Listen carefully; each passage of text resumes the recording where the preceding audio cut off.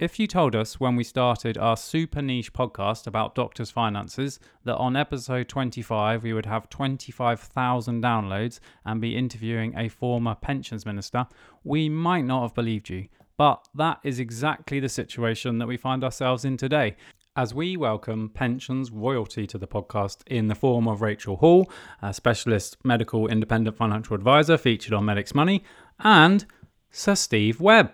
If you've ever wondered why the government decided to introduce the pensions legislation that has caused so much problem for the hard-working staff of the NHS, Steve gives us some fascinating insights into how government works, who makes the decisions and why, and whether or not the government foresaw that the legislation would have quite the devastating impact it did on the hard-working staff of the NHS. We also talk a bit about the McLeod and Sargent case, and Steve makes some predictions and gives some insights as to what he thinks will happen there. Perhaps more importantly, we also get to meet Steve's dog, and we get to find out why a group of primary school students slightly doubted the legitimacy of his Wikipedia page entry. Rachel tells us about a case of a consultant who did £5,000 worth of extra work, which resulted in a tax bill of £13,500, which is an absolutely ludicrous situation that the hardworking staff of the NHS are being penalised, effectively paying to go to work. We're recording this in the middle of a pandemic when doctors, nurses and other NHS professionals are working harder than they ever have to fight this pandemic, and we consider the unthinkable scenario where some of those hardworking NHS individuals could receive a pensions tax bill as a result, and Steve is supporting a suggestion that the annual allowance compensation scheme, which the government introduced for 1920, should be extended to 2021 to make sure that our hardworking colleagues do not get a punitive pensions tax bill as a result. We also talk about some of Steve's other work, including auto-enrollment and the introduction of pensions freedoms. Steve's well known for highlighting and campaigning on perceived pensions injustices, and he was very vocal in his support of scrapping the taper. But he's also currently running a campaign which might affect your mum if she had a pension age before 2016, and that's right at the end of the podcast, and I've dropped a link in the show notes to a really useful calculator that it might be worth showing your mum. The final two things I wanted to say before we start the episode is that we're talking a lot about the difficulties with the NHS pension, but for the vast majority of doctors, it's still a fantastic scheme. If you've heard any of our previous episodes, we always ask the financial advisors, accountants at the end if they would swap their private pension for an NHS pension, and they all would swap to an NHS pension. So it's still a great deal, but it does have some complexities that you need to appreciate. Finally, as with all Medics Money podcasts, the information here is for entertainment purposes only and does not represent any form of financial advice. Right, let's get started. Welcome to the Medics Money podcast. My name is Dr. Tommy Perkins and I'm a GP. And my name is Dr. Ed Cantelo, a GP, but also a chartered accountant and a chartered tax advisor. And yes, you did hear that right. Not only is Ed a doctor, he's also a chartered accountant and a tax advisor. Medics Money empowers doctors and other professionals like you to make better financial decisions. So on today's podcast, I'm delighted to introduce you to two amazing guests. Firstly, I'd like to welcome Sir Steve Webb to the Medics Money podcast. Hi, Steve. Hi, thanks for coming on. Now, for those of our audience who aren't familiar with your work, which hopefully is a minority, definitely a minority, I would have said, tell us a little bit about yourself. Sure. So I'm Steve Webb. I'm currently a partner at Pension Consultants LCP, Lane Clark and Peacock, but perhaps better known for being the pensions minister between 2010 and 2015 in the coalition government. So I was on the Lib Dem side of the coalition. And I was in the DWP, which meant there were certain pensions things like auto-enrollment and state pensions I had responsibility for, and other things that I talked to people in the Treasury and so on about, things like tax relief, where I wasn't the person making the decisions, but obviously I talked to people who did. So happy to share some experiences from inside government on pensions and how the law's made. Yeah, that'd be amazing. A real interest to our listeners. And thank you so much for taking the time to come on our podcast. One person who didn't know who you were was my 4-year-old son, and he's got a bit of a knight obsession. So when I said that I was interviewing Sir Steve Webb, he's expecting you to have a suit of armour, a horse, and be pretty decent at jousting. Should I just show him a photo of King Arthur and say that's you? Well, it turns out the things that, apart from knights and suits of armour, the thing that impress school children is having a Wikipedia entry. So I went back to my old primary school. So they'd ignored me for about, let me think what the maths is. They'd ignored me for about 40 years or something. Then when I got a knighthood, they said, oh, come back and, do an assembly on, if you work hard, you'll get to meet the Queen or whatever it was. And I went back and they said, is it true? You've got a Wikipedia page, haven't you? And then brilliantly, they said to me, is it true? Which is fantastic, sort of internet savvy, that not only is it that's fame these days, but also they realise half it might be made up. So awesome. Now, if you're wondering how Sir Steve Webb ended up coming on the Medics Money podcast, I think a little while ago, Steve posted on Twitter that you'd enjoyed an episode that we'd done on the Medics Money podcast, which was about the NHS pension, specifically the McLeod and Sargent cases, which leads me nicely on to introduce our second guest for this podcast, Rachel Hall. Hello. Thanks for having me back. Yeah, you're a veteran of the podcast now. I think this is your third episode. I am, yes. But give us a recap about who you are, and for those of us that haven't listened to your previous episodes, which again is definitely a minority. Well, unfortunately, I don't have the celebrity status that Sir Steve has, but I am an NHS pension specialist and I'm an independent financial advisor. And I have a very keen interest in the NHS pension scheme and cases like McLeod and Sargent and the work that Steve has done previously, which we'll be talking about today. Yeah, let's get straight into it, I think, because, for doctors, as a practicing doctor myself, the two big pensions issues for us over the last few years has been the tapered annual allowance and the McLeod case that we mentioned now. Steve, you were really vocal in the support of scrapping the tapered annual allowance. And thanks very much for that. It would have been great had Rishi Sunak decided to scrap the tapered annual allowance, which has caused doctors all kinds of pension headaches. But he did not decide to scrap the taper. Why do you think the government took the decision to not follow lots of people's advice, including yourselves, to scrap the taper? And I'd definitely be interested to know a bit more about the decision-making process that goes on behind closed doors about these kind of things.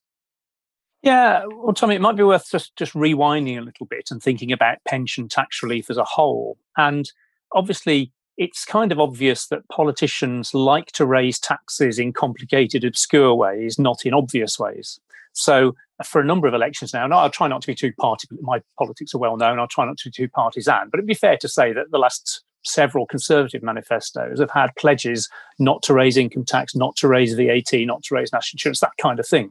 Because they are the in-your-face taxes. If the Chancellor stands up and puts VAT up, you notice it. You know it when you go to the shops and you feel it quite strongly. Whereas if he does something about capital gains tax reliefs or corporation tax or inheritance tax, as long as it's obscure enough, they can get away with it. So governments like to raise money in complicated and obscure ways, not in obvious and in-your-face ways. So what's happened in recent years is there's been a shying away from simple, straightforward tax rises. But of course, the government had a massive deficit in 2010 and still does, of course, now again. So looking around for places to find money. So it alights on pension tax relief. And pension tax relief is a funny thing because at one level, it's not, with one exception, which is about tax-free lump sums, which we'll come back to. But in one level, it's not really a break at all. You earn your money, you don't pay tax on it when you earn it because you lock it up in your pension. And then when you take it out of your pension, you pay tax. So it's sort of tax deferred. Now, the big exception is tax-free cash, a quarter tax-free lump sum, not tax. That's a clear tax break. There's also an argument that you might be a high earner when you're working, a lower earner when you're retired, so you pay less tax, when you draw it. But actually, most of the cost of pension tax relief is deferral of tax, not a straight break. But if you're the Chancellor today, you don't care about the fact you'll get this tax in 10, 15, 20 years' time because you won't be the Chancellor. You worry about today. You worry about cash flow today. So when the government looks at pension tax relief, you can measure it in different ways, but it comes up with a number like 37 billion, let's say.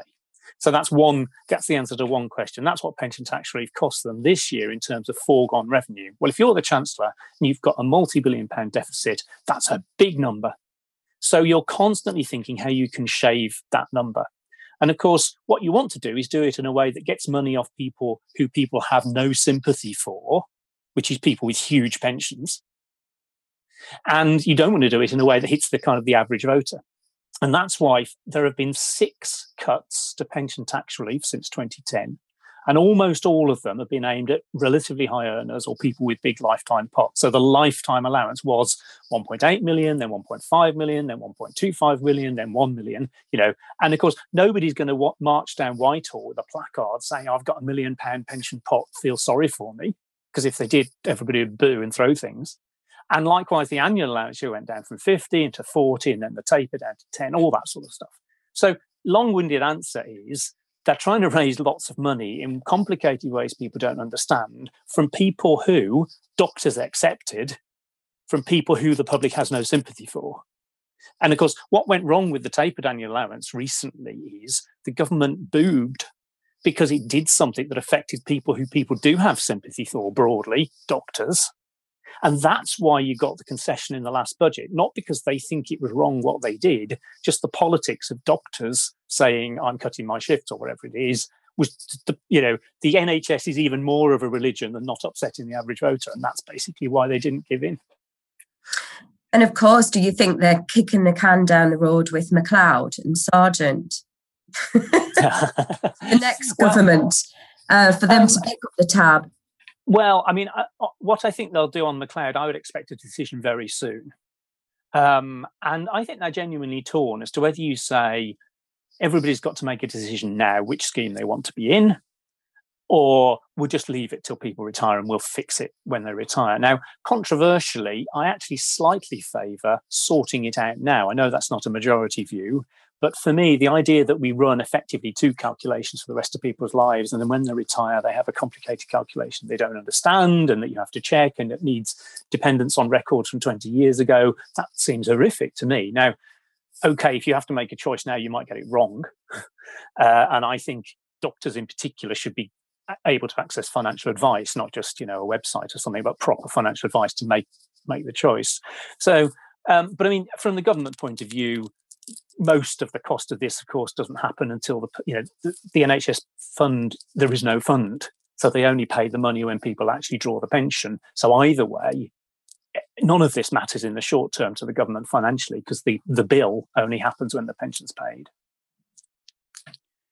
And, so that's a really great sort of insight into why, the pensions tax is going on. But, you sort of accepted there that they probably didn't foresee the impact that would have had on the NHS, which is kind of surprising, really, because as soon as it came out, people like Rachel and lots of other experts in the field were shouting from the top of the rooftops, this is going to be a disaster. And actually, unfortunately, it panned out that way. So when you were in government as the pensions minister, I mean, who advises you on, right, we're going to make this change, these are the possible impacts? Did the government not foresee the impact, or did they foresee the impact and just think, no one will really mind about the doctors and they'll just carry on working 24 hours a day, 7 days a week like they have forevermore anyway, so just do it? Yeah. So let me, this is going to sound like a bit of an excuse, but let me just clarify what I was and wasn't responsible for in government. Definitely. So only because it's kind of relevant, really. So I was the pensions minister at the DWP. There was somebody else at the Treasury who did pensions and tax relief and stuff, as well as the Chancellor and so on. So I had a set of things I was responsible for: the state pension, auto-enrolment, company pensions, and so on. But not public sector pensions, because that was Treasury-led, and then each department was involved. Not tax relief, which is balmy. I mean, how you can be the pensions minister and not be responsible for the tax treatment of pensions is daft. But that, so government is very, very siloed, and that's relevant to this conversation. Because, of course, the Treasury's view, first of all, is that tax is its business and nobody else's.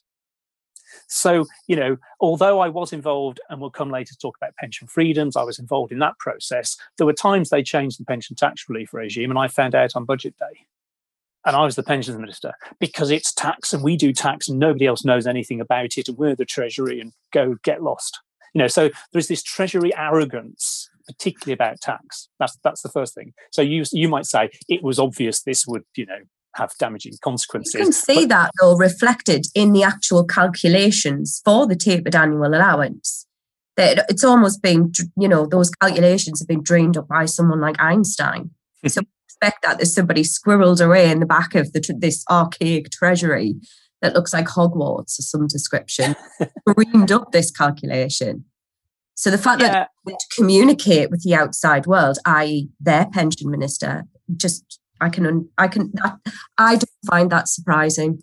Yeah, and I mean, a lot of this, objectively looks reasonably sensible. You want to reduce the cost of tax relief to pay for the NHS or anything else. You want to get more tax in or reduce borrowing or whatever.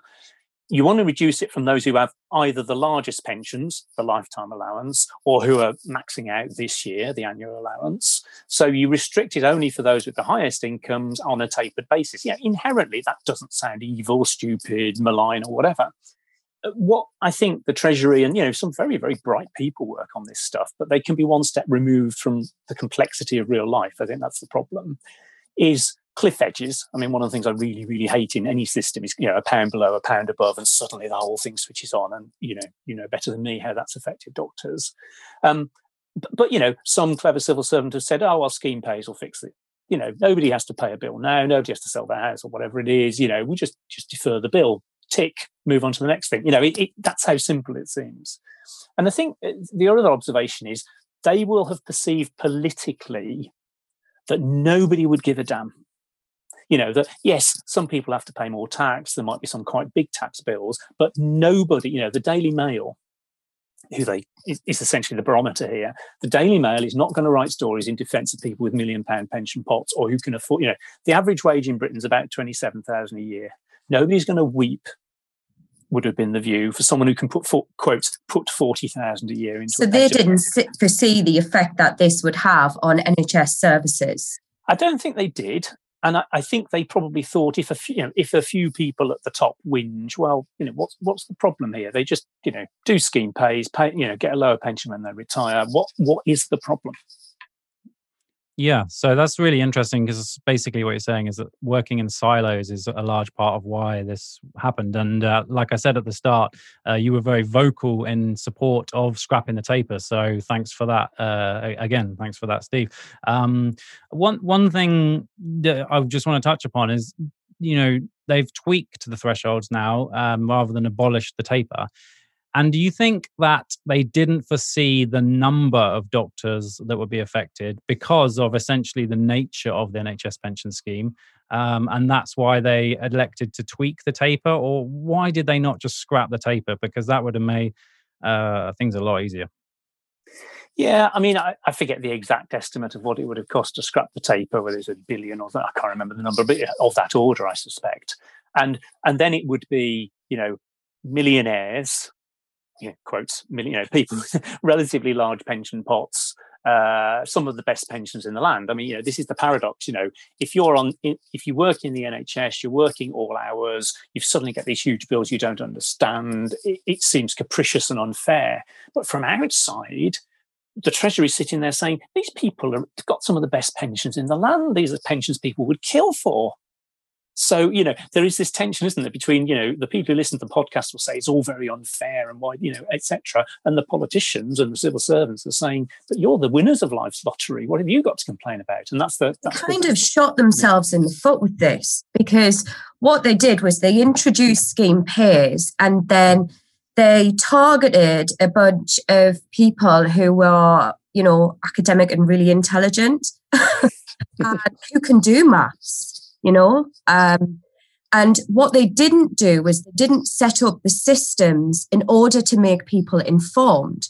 So when they said, we're going to run this as a negative DC account, and for the benefit of the listeners, the DC account is if you ask the scheme to pay your tax liability, it accumulates over your working life as a debt and it attracts high rates of interest. But what they didn't do is they didn't report the effect of that. They still don't, to this day, provide you with any projections, and they don't provide you with your negative DC loan balance. So you don't know what you're accruing against your pension, and you have no idea how much that is going to scale the pension down by. And I still get issues, inquiries coming in all the time of doctors saying, I've had to sell my house, I've had to remortgage my house because I'm so afraid of these tax liabilities. So perhaps if they had done this, but they set up the systems to make people more informed and in control, then, you might not have had this, the Twitter storm that we had last year.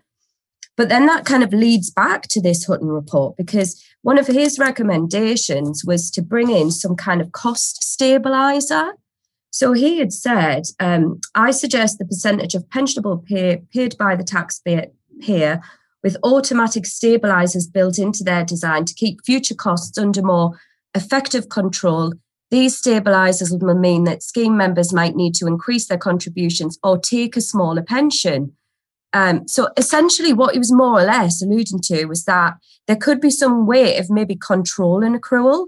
But we saw that with one of the consultations, I think it was a September consultation, that they then scrapped completely, they just shelved it.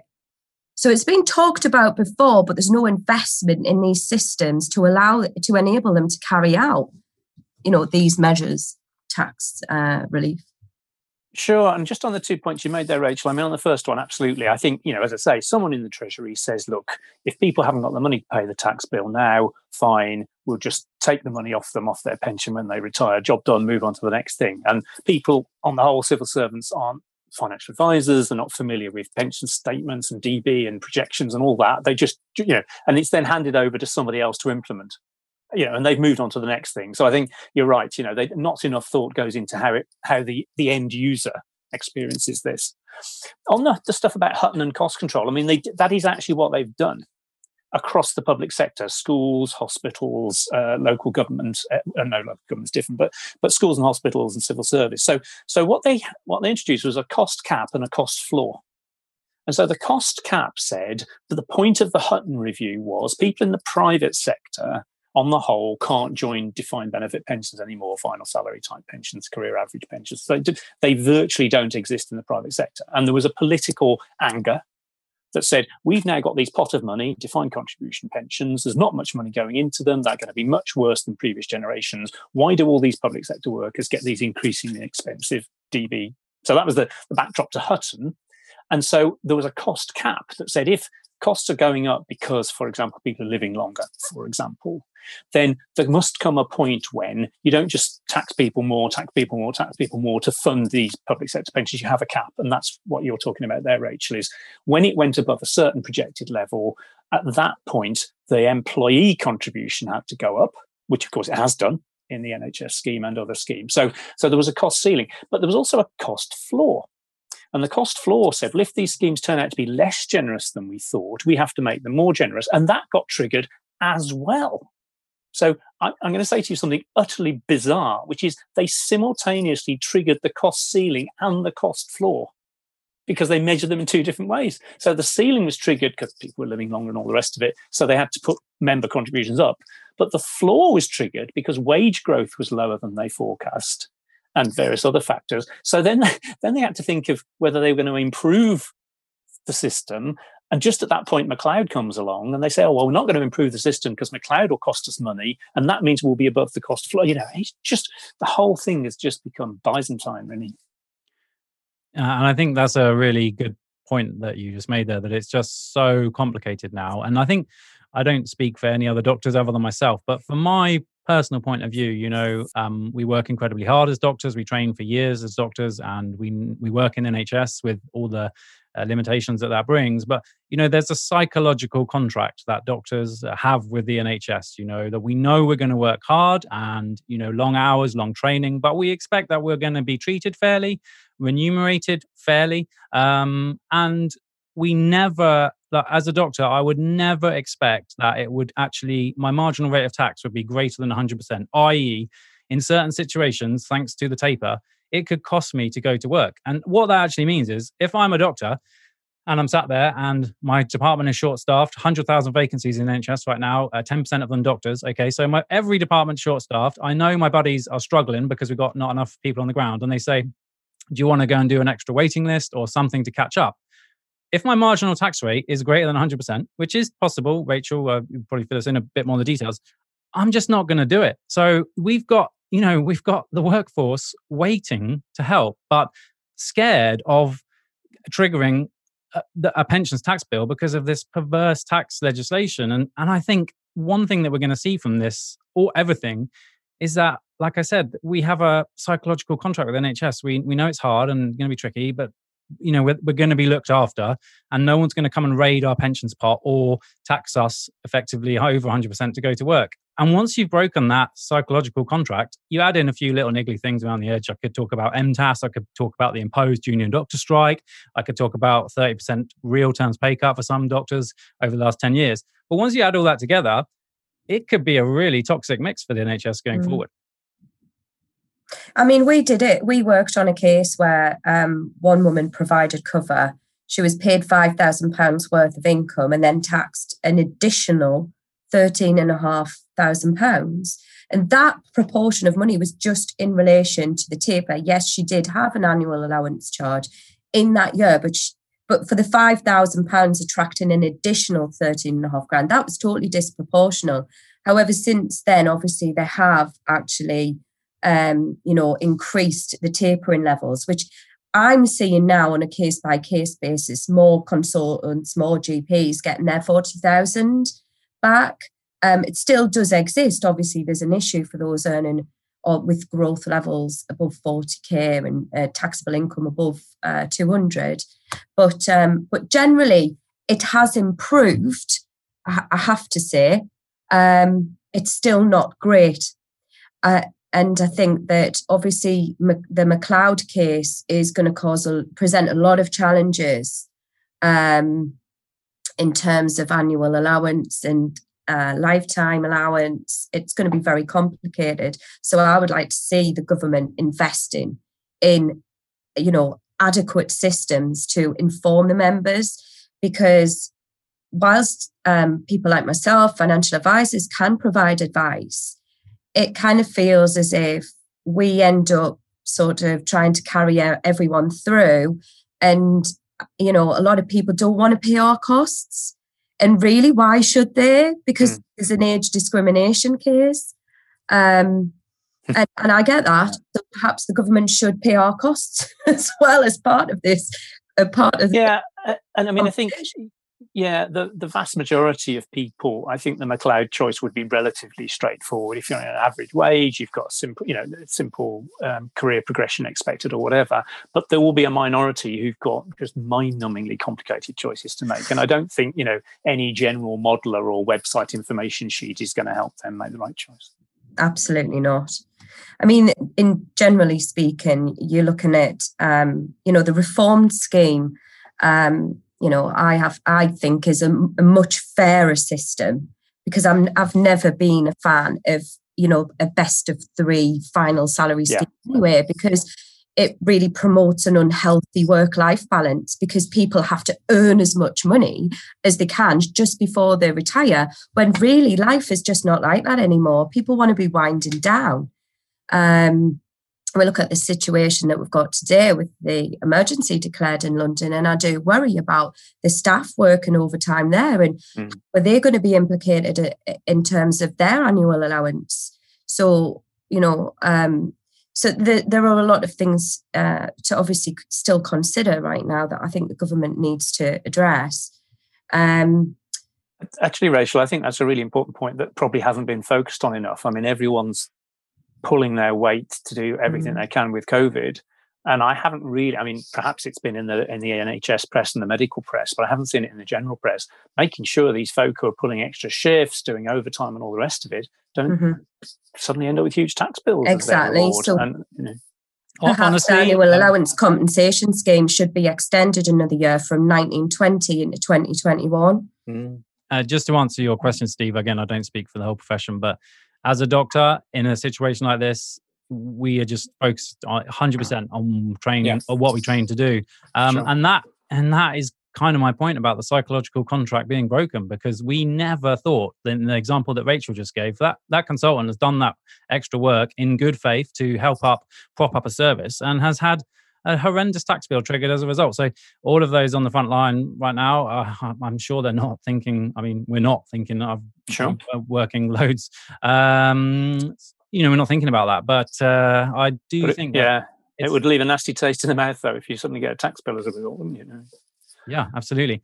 And something else that Rachel said that was quite interesting that I want to push you a bit on, Steve, if that's okay. McLeod and Sargent is horrendously complicated. Probably a lot of people are going to need advice.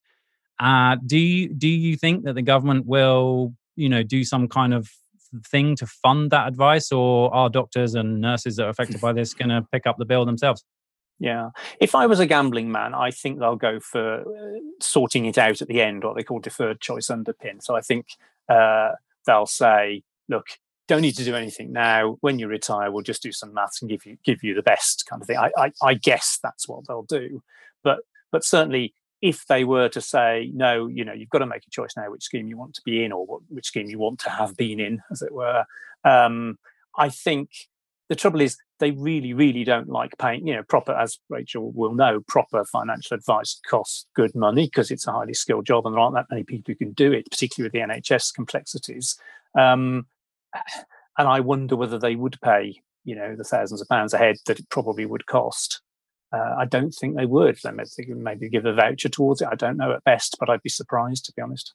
They should really provide some funding to the NHS team, their department. Yeah. Make some form of budget available to them, because how the scheme presents this information to the members, I mean, I don't envy their job really, because especially when you look at, for example, your pension scheme, Tommy, which is the practitioners scheme, is with all these GP flexibilities and things like that, there are some really perverse situations where you can end up with less pension because through choices that you make. So I think that the pensions team need to be fully equipped. And I think the deferred choice will give them time to build those systems. But like I said in one of the last podcasts, if you do defer this choice, when you get to retirement, the final annual allowance calculation will need to be tweaked, because you're going to take, essentially, you could take a pension, like I said before, from 50,000 up to 80 grand. That's going to be a hell of a growth, isn't it? So that's what we need to kind of they need to their efforts on that as well. Yeah, I think one of my worries about the deferred choice is if you are a younger doctor, then how on earth 20 years on or whatever it is would you know? We know that the records are rubbish now, but because it's recent enough, you've got a chance of going back and saying, no, well, I earn this amount or I earn this much pension in this year. You kind of fix stuff that's 2 years old and you've got the paperwork. But how would you ever fix stuff that was 20 years old? You just have to trust. And of course, it's been very shaky foundations you'd be building on, I think. I think that's a great point. And Rachel touched on it, that just for me as a doctor, trying to get the accurate data about my pension is incredibly difficult. And for consultants, it's slightly difficult, but for GPs, it's incredibly difficult to get accurate pension records, which really should be a minimum. This goes back to my thing. We're working in the NHS, so treat us fairly and remunerate us fairly, and we'll be happy. If I can't get an accurate pension record, that is really, really annoying for me, because I can't accurately plan. And you would sort of think that's the least that I deserve, just to know the numbers. But as Rachel will know, the numbers are often missing, incorrect. The data is not there. And I think what you said, Steve, is a great point, that it's going to compound those issues. I guess what you also said, though, is that there is very, super niche area. There's a limited number of experts on this. And if you did deferred choice in underpin, presumably it would spread out the need for advice across the next 20 years rather than concentrating it all in one thing, which might help with the fact that there are only a limited number of accountants and financial advisors who truly understand the complexities of this. Yeah, I guess that's right. I mean, essentially, if they're just going to give you whatever would have been the best, you don't specifically need advice on that point. But, as ever, I'd far rather have a simpler system where, I don't want to do Rachel out of business, and I don't think anything will, to be honest. But, I'd far rather have a simple system where people didn't need to pay for advice. That would be, which is one reason for getting rid of the taper. I totally support that, because we really want to do work where we're genuinely adding value and actually giving financial advice. And these calculations and forecasts are so sensitive to future changes that we have to remind our clients all the time that, yes, this is what we think now, but this service pattern may not continue. We don't know what these people's, what is in store for them and what life might be like in the future. And that's why I worry that there's too much of a kind of reliance upon financial advisors to be able to provide this information. And I'm fully supportive of us actually not doing the work, because I think the government should provide the systems to be able to produce, adequate information for the members so that they can make an informed choice. And then we can actually all return to doing what we do best rather than just doing calculations all day long. Because sometimes we feel like mini actuaries, and that's what we set. Well, I work with a lot of actuaries, so just be careful. Awesome. Okay. So although we could talk about the NHS pension and its complexities for, years probably, I wondered if we should move on to some other things that I know that you're very passionate about, Steve. And the first one is auto-enrollment, because this seems like an amazing idea, really. Do you want to tell us a bit about that? And I know Rachel's got some questions about it as well. Yeah, sure. So, the context is that if you look at the private sector, membership of workplace pensions have been in decline for decades. So I became pensions minister in 2010, and roughly, I forget the exact figures, but roughly only 1 in 3 workers in the private sector was in a pension, was saving towards a pension. Now, they may have had them from previous jobs and all the rest of it, but actively adding to their pension, it was getting down towards about 1 in 3 and falling. And there'd been various initiatives and publicity campaigns and, of course, tax relief and all the rest of it. It just wasn't working.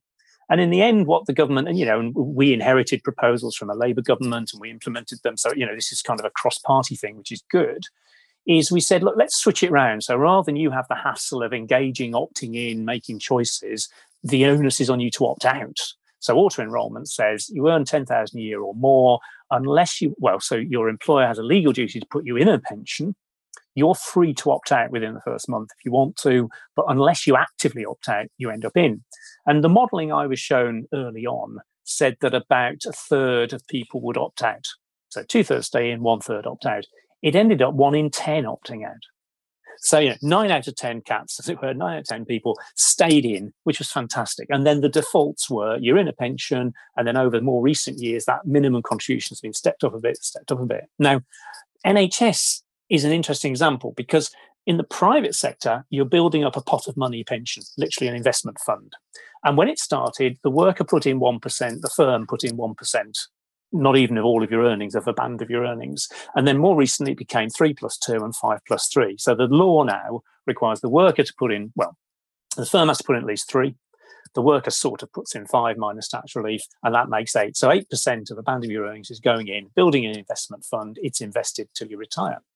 But of course, that was gently phased so as not to frighten the horses. You come in at 1%, you barely notice 1%. When it's 2, you do it in an April at a time, you may be getting a pay rise, you don't notice it, it goes up and so on. But of course, with the NHS, you couldn't do that.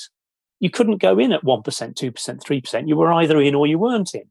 So what happened in the public sector, teachers are the same, is public sector workers got auto-enrolled, and most of them were in anyway. Obviously, membership rates were very high anyway, but new joiners and so on get auto-enrolled straight in at the full contribution rate, which varies with wages, but could be 8, 9, 10% or whatever.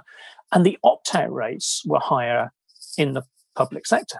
So I've got some stats on the NHS schemes and the teacher scheme, and a shocking number of teachers and nurses and others have opted out. And people who live in the pensions world, like me, the private sector pension world, think this is madness.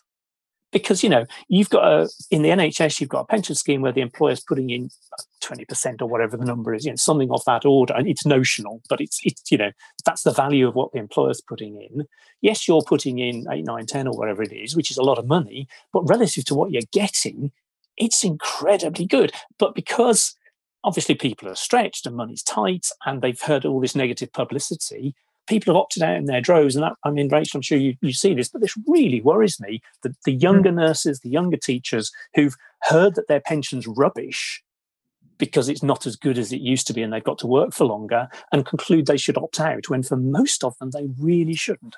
This is still a massive issue. It really is, especially with junior doctors, because they hear all of this negative publicity and issues with taper and tax relief, and they think that they should opt out and they should just have more disposable income. And one of the questions that I often get asked is, should I opt out of the pension scheme? And we just think people just crazy. But it's because they don't understand the benefit of being in such a wonderful scheme like that. So maybe more needs to be done in terms of communications to that demographic to kind of promote the schemes and get more people back in. And the trouble is the trusts don't really care, do they? I mean, it's great. You know, if I'm an employer and my employee opts out, I've just saved 20% of my pay bill or whatever the number is. You know, so the incentives are all wrong. You know, trusts have got other things to do. They don't really want the extra pension costs. But with staff, they have the staff engagement policies now, so they should be actively promoting the scheme and joining the scheme with the junior doctors, especially. The only other reason why we hear about people opting out is to do with the retirement ages. So another query we might, an inquiry would be, well, I don't want to stay in the scheme until I'm, I don't want to work till I'm 65. I don't want to work until I'm state pension age. And then it's sort of discussing, talking to them a little bit about early retirement and death in service benefits and ill health retirement pensions, getting them to understand that the NHS pension scheme forms their kind of financial security in retirement, because it's essentially another form of salary. Absolutely. Yeah. Until you die, isn't it? After working until you die. And it's only then when you start to explain the benefits of being enrolled in these schemes that people decide, actually, yeah, it's a great scheme and I should stay in. Even with all the tax, they get fantastic benefits. Couple of points from a doctor's point of view. Try to explain. I mean, I of course agree with Rachel that I think a lot of people have their reflex action when they hear about any trouble is to opt out. It seems like the safest thing to do. And if they actually appreciated how much they were losing by opting out, that would be terrible. But the contribution rates I pay 35%. Because GP partners get to pay not only the employers, but also the employees' contribution. So that is a massive chunk. Yeah, it's tax before tax, of course, but the contribution rates are very high. And as I sort of said earlier, thanks to the last 10 years of public sector wage restraint, some doctors' income in real terms, according to BMA's figures, have dropped by 30%. So that is actually quite a big drop. And then I guess, sorry, go on. No. I guess the other thing that I would say is, yes, it's an index-linked guaranteed income for life in retirement. Like, that is great. And it's a great deal for the vast majority of us. But even in my short 12-year career, when I started, I joined the 2008 scheme, retirement age 65. Now my retirement age in the 2015 scheme is linked to 68. Given what you said earlier about the government raising taxes in less than obvious ways from people that won't feel the pinch, there's kind of like the psychological contract has gone. Like, they've tweaked the pension so many times in a lot of doctors' minds. They're like, do you know what? It's too much hassle. Wow, I've got an extra £500 in my pocket a month, and that can go down to repay my planned student loan, whose interest rate is about 6.2%, not the 1% that I had on a Plan 1 student loan. So there are lots of other pressures which you wouldn't think maybe doctors and higher earners had, but we kind of do. Yeah, and I think if you're paying the employer contribution as well, is a different conversation. If you are simply an employee of the NHS, you're a nurse or whatever, that kind of invisible, I keep saying 20%, something like that the employer's putting in, you don't see it. Sometimes I don't think it even appears on payslips. I don't know if it does, but that's a huge thing that if you opt out, you are throwing away. As you say, if it's your money and you're paying the employer contribution as well, it's different. But on pension ages, again, I often find myself defending public sector pensions to people in the private sector. I should just add, because you'd think I'm being a bit devil's advocate here, so I'll sit in a city boardroom and people say, Steve, when are people going to do something about these gold-plated public sector pensions? I hear this all the time. People who are on six-figure salaries and going to get a six-figure pension say, when are you going to do something about these gold? So that's But I think from within the public sector, it's not appreciated just how lousy most private sector pension provision is. What people tend to do, as you've just done, Tommy, an entirely human nature, is you compare with where you were before. You don't compare yourself with the people coming into your surgery who, on the whole, if they've got a job, are in a job where maybe the employer's putting in 3% of their salary. And if they worked in the NHS, the employer would be putting in 20% of their salary. That's the paradox. We all want good pensions for all people, but in fact, there's an awful lot that's not good across the piece, really. Yeah, no, I think I was just kind of, I agree with everything you've said, but I was just trying to put it into what other doctors tell me, I'm paying 35% of my pre-tax income as a GP partner into the pension. It better be a decent pension. Oh, they've pushed the retirement age out to state retirement age. Oh, there's some kind of tax issue. I don't have time for that. I'm too busy as a doctor. I know. I'll just opt out. I mean, I could go see Rachel, but I'm just going to opt out. It's the easy thing to do. And oh my goodness, I've got 35%, more, or not, because you're going to get taxed. But anyway. Most of the forecasts we do, we're projecting, I would say on average, most of the forecasting, and we use very sensible assumptions about future wage growth, future profits and CPI. You're looking at it, most people our age now retiring on 100 grand a year. That is a wonderful pension scheme.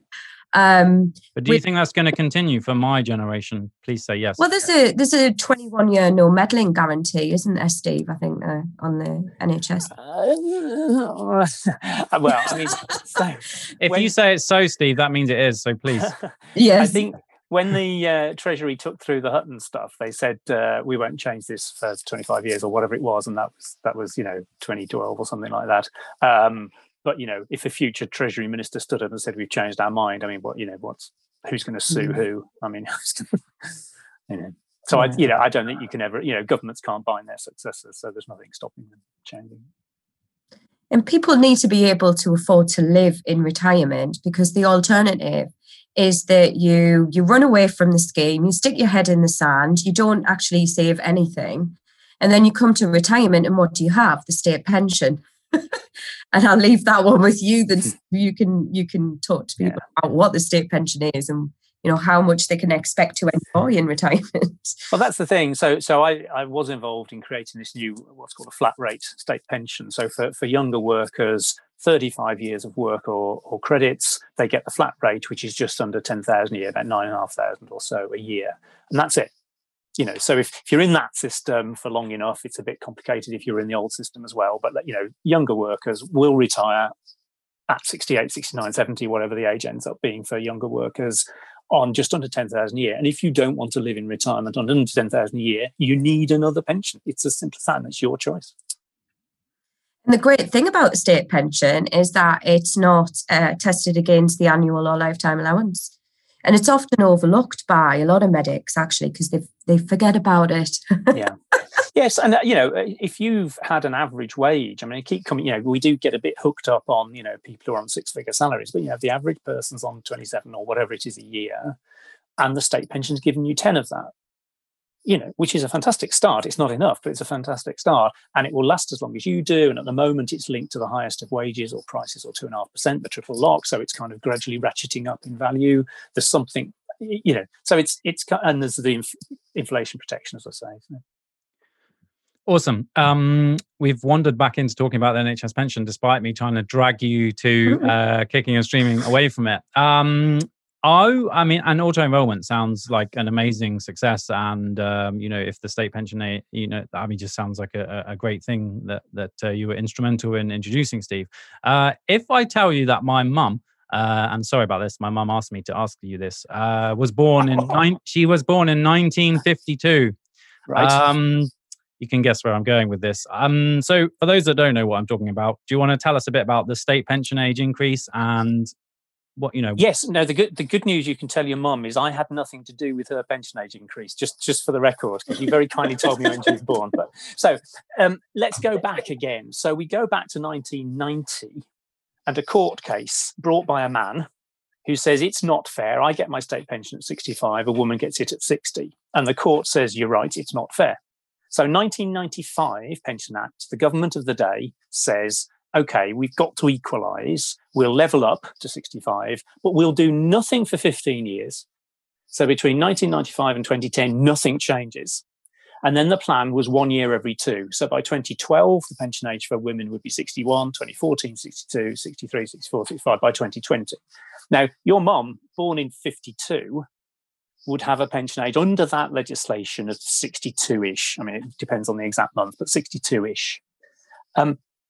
I, as pensions minister, did something that affected women born slightly later than your mom. I didn't change your mom's pension age, but let's go back to your mom's pension age. So she doesn't get a pension at 60, she gets to 62. But did she know? Now, because this change affected millions and millions and millions of people, the government didn't write individual letters. It was all over the newspapers, on the telly, everyone was talking about it. But your mum then would have been 40-ish. And I guarantee you, if she saw a newspaper headline with the word pension in it, she'd turn the page. So the DWP found out through some research they did that lots of women of that generation didn't actually know their pension wasn't going to be payable at 60. And I think the failing in the noughties was the DWP back then didn't do anything about it when it realised women didn't know, or some women didn't know. So your mum would have got close to 60, might have, I don't know, asked for a pension forecast or something, and to be told she's got to wait another 2 and a bit years for her pension, and said, well, nobody ever told me, and hence the WASPI, Women Against State Pension Inequality campaign, was born, and so on. Now, the added twist is I come along and say, under some pressure from the Treasury, look, equalising in 2020, 30 years after the court case is ridiculous. Actually, state pension ages really need to be 66, 67, 68, not 61, 62, 63, because we're living to 90 or whatever it is. So we then brought equality forward from 2020 to 2018. That's what I did. I was there. I did that. And what that did is added a maximum of 18 months on top of the 1995 changes. So we then wrote out to millions of women and said, we're really sorry, we've added up to 18 months to your working life. So your pension age is, not 64 and a half, it's 66. And they wrote back to me in their droves and said, what do you mean 64 and a half? My pension age is 60, mate. And I said, no, it wasn't. It hasn't been 60 since 1995. And so I then, there are little dolls of me with pins in all over the land because, I am deemed to have done both sets of changes. And of course, it is true. There's a set of women who didn't know who've had very big changes at quite short notice. And that's why it's so controversial. Yeah. If you knew my mum, she's never going to retire. So it doesn't really matter. She just carry on working. Keeps it going. I just felt we should just touch on that. And then we should, this is crystal ball mode, really, full crystal ball mode. But you're sat in the Treasury and you're looking at the deficit that you've just racked up thanks to the coronavirus, completely unforeseen circumstances. And you are looking to raise some more revenue from pensions. Do you think flat rate pensions tax relief is even on the table? And if not, what would you do to try to raise money from the pension system fairly? Sure. I hope, incidentally, before we finish, we'll do a cheery subject like pension freedoms, but just do a miserable one first. So, yes, flat rate relief is always on the long list. So what happens in the budget process is they start off with a long list of things they might do. And I'm reading Damien McBride, who was Gordon Brown's spin doctor, his autobiography at the moment, and it's really, really interesting. Where they describe the budget process, and they have a spreadsheet with 5 pages, and the front page is the stuff that they're almost certainly going to do, and page 5 is the dross, and so on. And I guarantee you, flat rate pension relief is somewhere on that spreadsheet because it always is, but it hasn't been done. Partly because it's really, really complicated to do, particularly for defined benefit schemes like the NHS scheme. So, okay, you could tax doctors a bit more, brackets, maybe not the right time to do that, but teachers, civil servants and so on. But you've also got the employer contribution. So what do you do with that? And of course it's unfunded. So it's not like you're taking cash out of the NHS pension scheme because there ain't no cash in it. So if you do have an extra tax bill, what are you going to do? Cut the NHS to pay the tax bill you just created? So it sounds simple. Why do rich people get higher rate relief? Everyone should get the same rate. Sounds obvious, but as soon as you look at it, it's messy, and that's why they haven't done it. So my best guess, and it's always a best guess, is that we'll be still in the weeds, the complexities, the threshold. So for example, what could you do? George Osborne made pensions tax-free on death. In various circumstances, income tax, inheritance tax, various concessions, they could scrap those concessions. I mean, nobody expected them to come in. Nobody would understand if they went, I don't suppose. Carry forward. You can carry forward unused personal allowances, annual allowances for 3 years. Well, if the Chancellor stood up and said in a very dull voice, or indeed didn't say it in the speech, just put it on page 57 of the Red Book, we're reducing carry forward to 2 years or 1 year or something, nobody would know what he meant. But he potentially raised hundreds of millions. And so I kind of think that maybe the territory we're in, they could cap tax-free cash. So roughly over your life, you can build up £1 million and a bit, but let's say £1 million for the maths. 250,000 of that you take as tax-free lump sum. Nobody's heart would bleed if he stood up and said, well, from now on, you can only take 200,000, 150,000, whatever it is. They wouldn't slash it overnight, but they could cap it, freeze it. I would guess that's I don't know what you think, Rachel, but my sense would be big, bold, radical reform will take years, will create lots of high-profile losers who will shout. It's much easier to just tweak a threshold. Yeah, I mean, they changed the tax cash to pension commencement sum, didn't they? In the scheme, still to this day, people can actually take more than so just for the benefit of the listeners, at this moment in time, the amount of tax-free cash that you can take is linked to your lifetime allowance. So for those who have a protected lifetime allowance, you might have a protected tax-free cash, or it's normally just 25% of the lifetime allowance. But the scheme allows you a maximum commutation. And on a retirement form, it will ask you, do I want the standard tax-free cash? Do I want tax-free cash? Or do I want the maximum available retirement lump sum? The maximum available retirement lump sum can end up with a 55% tax charge. So the reason why, I don't know about yourself, Steve, but the reason why we made to think that they actually changed the terminology of tax-free cash to PCLS was so that they could place this tax on it. Another nice little stealth tax of theirs. So yeah, I suppose they could change that. There's a lot of talk about a wealth tax at the moment, and I mean, I don't know how fair that is either. I think that the challenge for a Conservative government, and not being partisan, but just objectively, is most of the wealth is housing wealth, and most of it's in London and the South East, which is essentially core Conservative territory, a lot of it. So, if you've had a house that's, gone up £500,000 in value or something, then there's an argument for saying, well, that was a windfall and you should pay some tax on it. But of course, that's core Conservative Shire territory, really. So they could do wealth tax. Target corporation tax or capital gains, perhaps, maybe. Yes, you could see capital gains tax rates have been lowered quite a lot in recent years, and they could be raised. Corporation tax, again, they've already cancelled a planned cut. You've always got the kind of international dimension of corporation tax. Will Apple put its new offices in London or Dublin? Well, if you overdo some of these taxes, you just drive the money somewhere else. So there's a balance to be struck, especially post-Brexit. There's an argument that says, look, a lot of this, as you say, Tommy, is one-off lump sum borrowing for a crisis. It's not going to be recurring. Once the economy is going again, the structural deficit's a lot lower. So, we shouldn't actually just feel we've got to pay off £400 billion extra of debt. We just live with some of it. But the risk is it's affordable when interest rates are diddly squat. But if interest rates just go up a little bit, and that applied to a couple of £1 trillion in national debt, or whatever the number is, £1 trillion in national debt, you suddenly think, wow, we're vulnerable. And then suddenly you're paying so much in debt interest, you haven't got the money for public services, and we don't want to be in that position. No. So shall we come on to pension freedoms? Thought you'd never ask about the really nice thing that you introduced for pension savers. Yeah. So, we've just talked about automatic enrolment, and overwhelmingly, this was people building up a pot of money. It's called a pension, but it's basically just a pot of money that's invested. And one of the criticisms was what happens at the end of the process. So you've built up this pot of money, what do you do with it? And the typical person, not the super rich or the very poor, but the typical person in the middle, had no choice really but to take their pot, let's say £50,000, and buy an annuity with it, an income for life. And there's nothing evil or wrong with that, but annuity rates, the amount of pension you got each year for your pot, had been going down and down and down and down. So you'd open your newspaper and it would say, annuity rates hit record low, your 50,000 won't buy you anything. And you think, well, what was the point?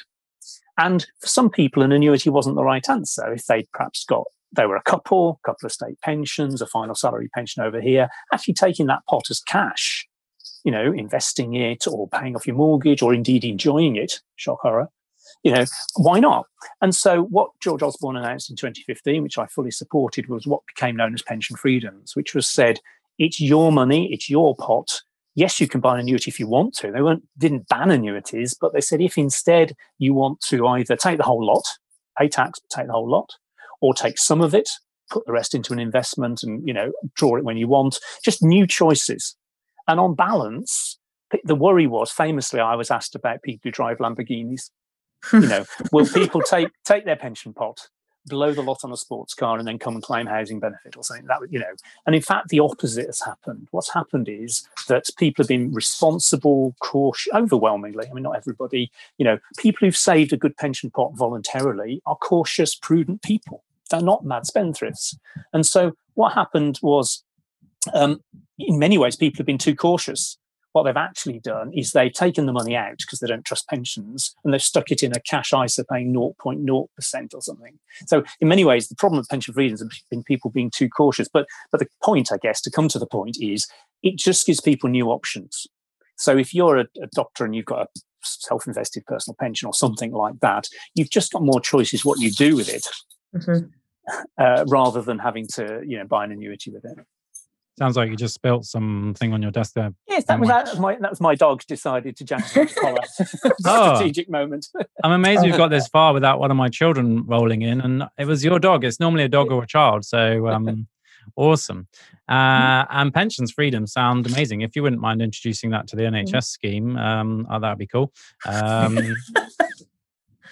of course, that's the irony, isn't it? Because unfunded public sector schemes like the NHS, like the civil service, like the teachers, you can't take your rights in that scheme, take a cash transfer value into a pot of money pension and then enjoy pension freedoms. And the reason the government didn't allow that was simply because it brought the bill forward to today. If you're a doctor, your age, Tommy, decades till you retire, the government's bill for your pension is decades away. But if you could take a cash transfer today, it has to find the money today, and it really, really didn't want to bring future liabilities forward to today. Awesome. I'm not really into Lamborghinis or anything like that, so it's fine. Awesome. Well, thank you so much. It was super interesting to get the sort of inside steer on why these decisions get made that affect all pensioners really. And it was great that you came on. I really appreciate your time. Rachel, I don't know if you had any other questions that you wanted to ping at Steve. I think that one thing that that Steve never mentioned is the petition about the married women. I don't know if you want to mention that, because we could have listeners whose mother could be because I think there was a case, wasn't there, in the name of, is it Rosemary Chattel, and she received back about 117,000 in compensation. I mean, that's quite. But then she could have been subject to a massive income tax bill. Can you tell us a little bit about that case? And just yes, so this is to do with the state pension, so not the NHS pension, but the state pension, and it's to do with women who reach pension age under the old system, which ran until 2016. So basically, women who are now 67 or older, that kind of age group, and that system was designed after the war. And it was designed after the war on the basis that women were financially dependent on their husbands. That was the model. And it was still there until 2016. And so what happened was two things. First of all, married women could get a 60% pension from their husband, even if they'd never paid in, been at home with the kids all the time, or been a housewife, but you know what I mean, that sort of idea. And then if and when the husband died, if he died first, they could get 100% basic pension from him, inherit some of his extra state pension, all that stuff. So most of the time, for most people, that kind of worked. But last year, we discovered tens of thousands of women of this generation who either, when the husband turned 65, never got this 60% pension as a married woman, or in the case of the lady you mentioned, when she was widowed, they just never did the sums. They just carried on paying for 20 years what she was getting. And then 20 years on, after 15 phone calls and chasing by her son, they finally said, "Oh, that's very sorry, madam. 20 years ago, we should have fixed your pension. Here's 100,000 quid." Now it sounds extreme and absurd, and I'm not for the minute suggesting most people are on the wrong pension. They're not. But we were quite shocked, and we found one case and then two and then three. And suddenly my inbox is full of people saying, "Well, I'm only on £60 a week pension, Mr. Webb. I should be on more, shouldn't I?" So LCP have done a website calculator, which we've had 250,000 hits on, of married women just checking their state pension. And the government have now agreed that they will do a trawl of their computer records and try and find some of these women. I don't think they're looking broadly enough. But at the moment, they're just asking people to phone up. So, straight after Christmas in my inbox, I had a lady who'd been on 56 pence of state pension, essentially nil, and read the story, phoned up, and she's just got 40,000 quid of back pension. Wow, that's amazing. So, so definitely well worth, just going on our site and just having a look at, just to check. It's not a commercial thing for us; it's kind of pro bono thing, just to help people get the right state pension. That sounds awesome. Definitely send us the link, and I'll drop it in the show notes, because that sounds like something that even doctors' parents and stuff need to be aware of. So yeah, that sounds amazing. All right. Well, I literally sounds like your dog really wants to go for a walk. She wants to walk. As the jangling becomes too much. No. I can't quite see her, but I can hear her jangling around. So I don't want to deprive the dog of. Cute. It's so cute. So yeah, I don't want to deprive your dog any longer. Thank you so much for taking the time to do this. It was, as I say, as a doctor, we've been, struggling with pensions quite a while, and it was great to get the inside steer on it from two experts. Any parting words of wisdom from either of you to doctors or teachers or anyone with a state pension? Steve. I was offering Rachel the chance to go. No, just say, so thanks for having me on. As I say, I listened to the 2 episodes on McLeod, which I found fascinating. I follow Rachel on Twitter, which I would encourage everyone to do. Always a good source. And obviously, we haven't mentioned Saint Tony Goldstone, who, is on Twitter talking about BMA on pensions. There's a huge amount of voluntary time and effort into sorting all of this out. And, he's obviously one of the few go-to people on this issue. So, but I guess all I would say is, what did I want to achieve as pensions minister? The bits I was responsible for, I felt pretty good about at the end. A reformed state pension system, mass membership through auto-enrolment, pension freedoms at the end. But there's always just so much more to be done, and public sector pensions, sadly, is sadly still just such a mess. And I would just say thanks for inviting me on to kind of talk to share and discuss pension issues with Sir Steve. That's better. Also follow on Twitter as well. And I would probably say for the listeners to check out the link about the state pension age and find out whether their mothers can obviously benefit from this. And just keep listening. And if anybody's got any queries, just send them in and we'll try and answer them. Awesome. And definitely check out the other 2 episodes that we did, which sort of set the scene for some of the more complicated things that we discussed today. All right. Great. Thanks so much for your time. And it was such a pleasure to catch up with you both.